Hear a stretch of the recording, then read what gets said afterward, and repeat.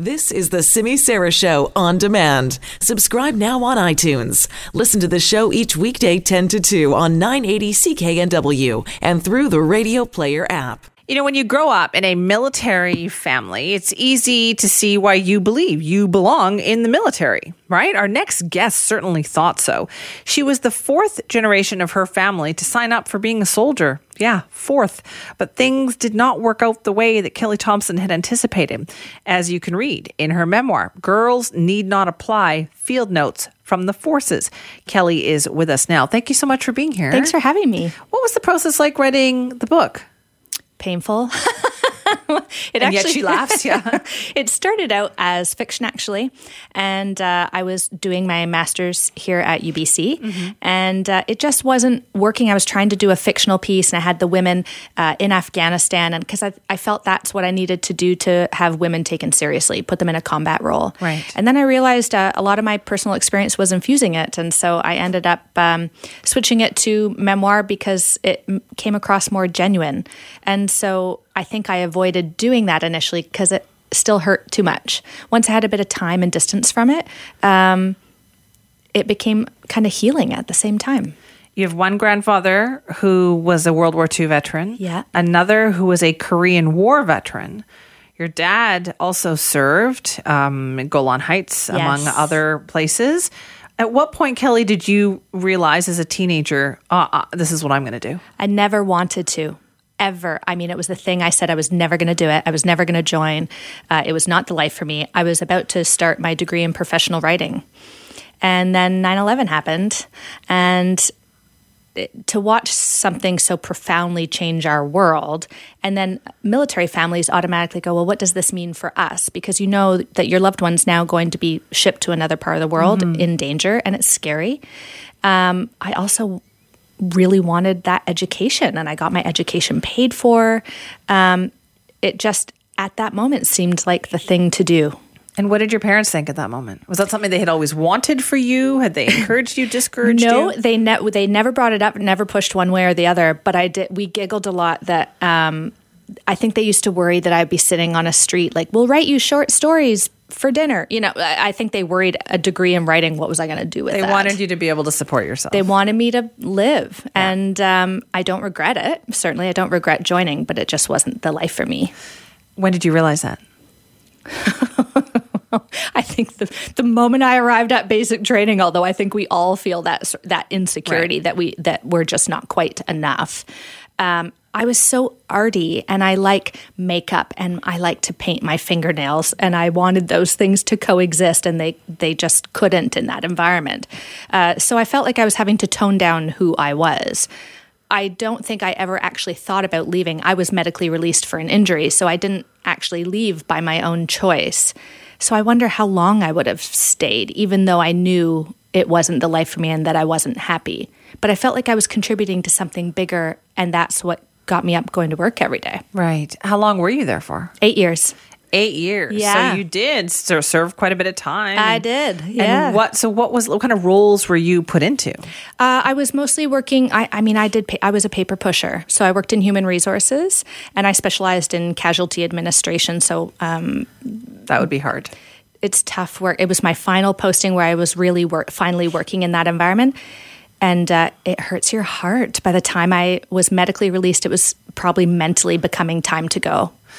And when you learned that, when you realized, okay, when you saw kind of the mental impact, the PTSD that all this that was having on soldiers, what was that conversation like with your parents? Because your dad also had some trauma, didn't he? Yes, my dad struggles with PTSD and has really gifted me with the opportunity to write about it, and to trust me to do that is a really big thing.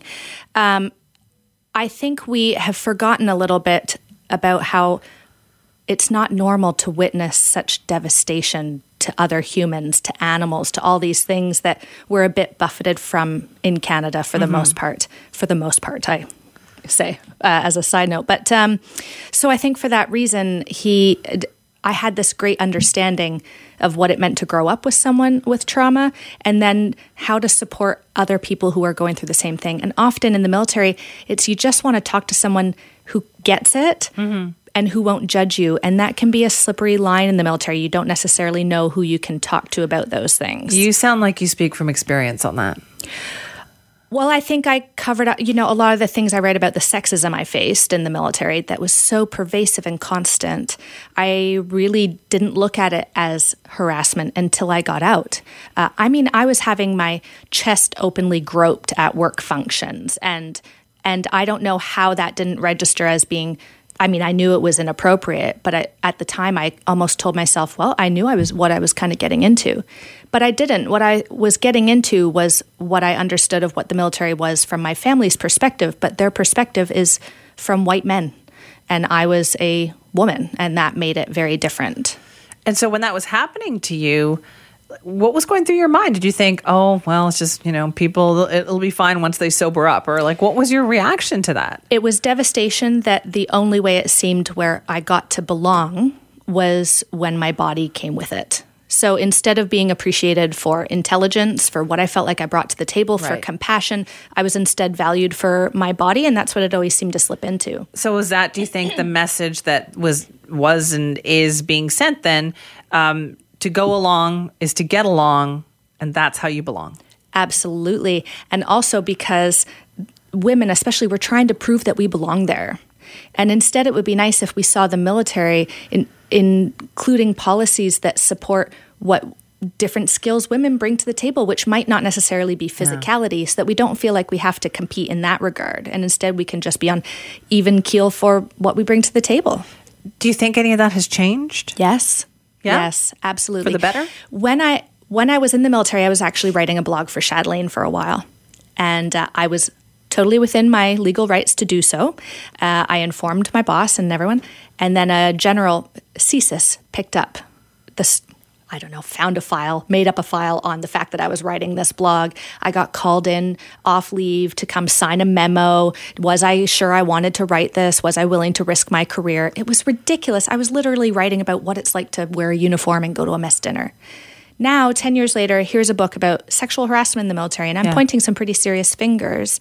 And instead, bases are calling me and asking me to come speak. Really? That's change. That's moving in a beautiful direction. So if you recognize there's a problem and you want people who understand it to help change it, I think that's magic. So when you go, that's also a tough crowd too. So when you go to do some of these talks, what's your message? I haven't gone yet. The first one's in January. My message is, we are like you, but we are not like you, and we can all coexist together.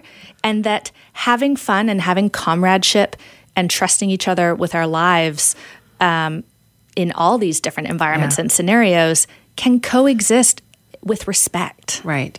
Do you think that when you go to do these talks, because I'm sure you're in the process of planning what you're going to say, that you will bring up some of these really awful incidents from your book? Will you say, listen, this happened to me. This happened to me. Yeah. And I think studies are showing too that when we see someone who has lived an experience that maybe we don't understand, but we know them as a person, or we feel like we know them, there's sort of, you can change minds in that way.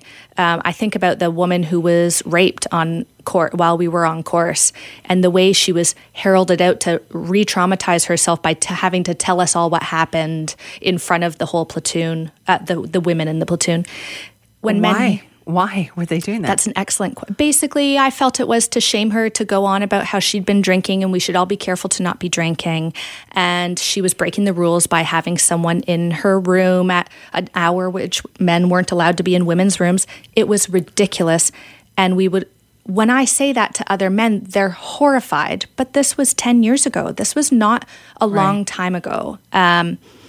So I think when they hear more of those stories and understand what it is to have to trust people with your life, but also to somewhat fear them, there's no comfort in that. It sounds like you're hopeful then. Very.